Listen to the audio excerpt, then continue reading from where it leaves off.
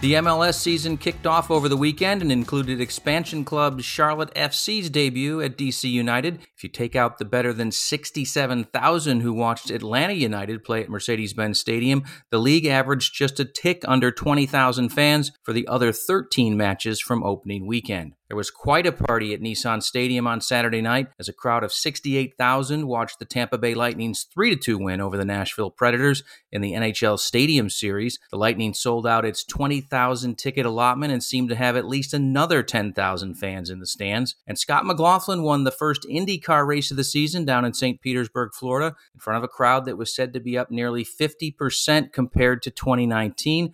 It also gave Team Penske victories in both the NASCAR and IndyCar season openers. Good morning, it's Monday, February 28th, and this is your SBJ Morning Buzzcast. I'm David Albright, filling in for Abe Madcore. MLB labor talks are scheduled to resume at 10 a.m. Eastern in Florida, and today is the latest MLB says it can wait before canceling games. No formal proposals on a new CBA were exchanged in Sunday's talks, which an MLB spokesperson characterized as productive. Those meetings between owners and players lasted longer than usual, around 6 hours.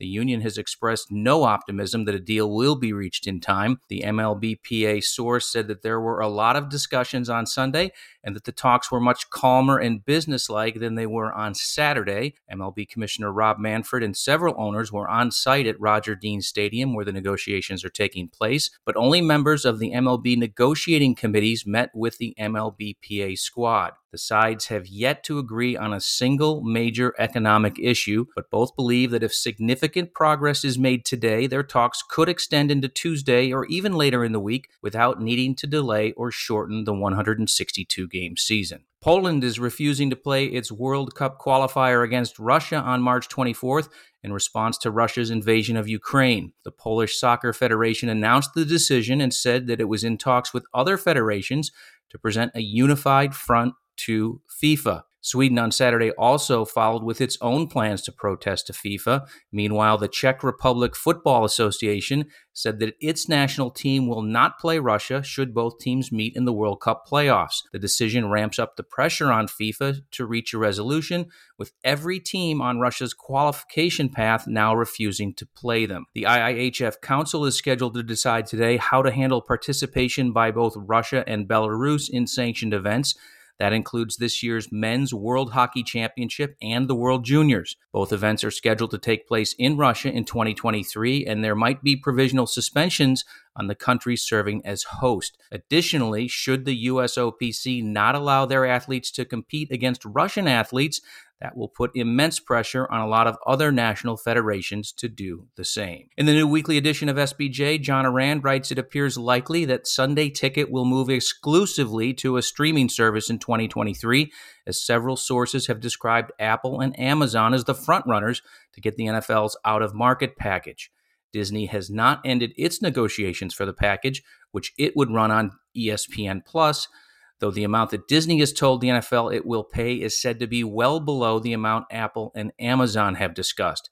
Because negotiations are ongoing, it's difficult to determine exactly where the bids are, but sources said that it's likely the NFL will get more than $2 billion per year for Sunday Ticket. DirecTV, which holds the package's rights through next season, currently pays an average of $1.5 billion per year as part of a deal signed back in 2014. DirecTV is negotiating to wind up with a commercial license that will allow the satellite company to sell Sunday Ticket to restaurants and bars. Phil Mickelson will no longer serve as host of the PGA Tour's The American Express event in La Quinta, California, after having served as tournament host since 2020. In addition, the tour confirmed that the Mickelson Foundation, formed in 2019 specifically to be the charitable arm of the tournament, will no longer be part of the event. Mickelson's departure from the tournament does not endanger the long-term status of the American Express. Meanwhile, Callaway has joined the list of sponsors who are distancing themselves from Mickelson. A Callaway spokesperson said the company has agreed to pause the partnership and will reevaluate the ongoing relationship at a later date.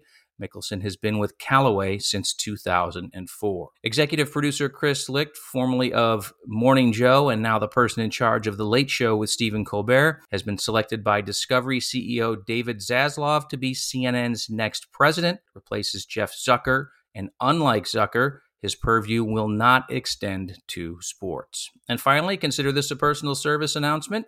If you haven't already, it's time to save the date of May 18th for the 2022 Sports Business Awards. The ceremony will be back live and in person at the Marriott Marquis in New York City. For more information on the program and how to attend, go to the events page on sportsbusinessjournal.com. May 18th. Mark your calendar. And that's your SBJ Morning Buzzcast for Monday. I hope everyone has a great day.